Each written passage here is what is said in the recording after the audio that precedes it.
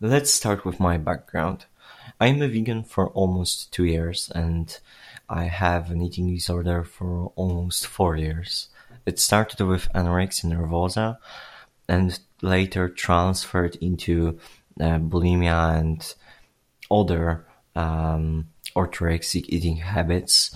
Um, I had problems with my body, with my organism, because I can't function properly because of the amount of calories that I'm consuming, and uh, my body is in not stable condition.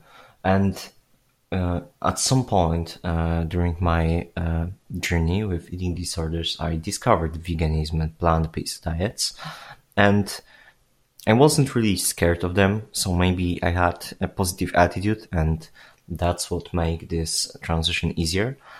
But I started to eating plant-based purely because of my morality, and I want to align my morals with my actions. So I just transferred into uh, veganism. Uh, and it wasn't a long transition. It wasn't so difficult to me. It was more of something like overnight realization when I jumped to more plant-based eating.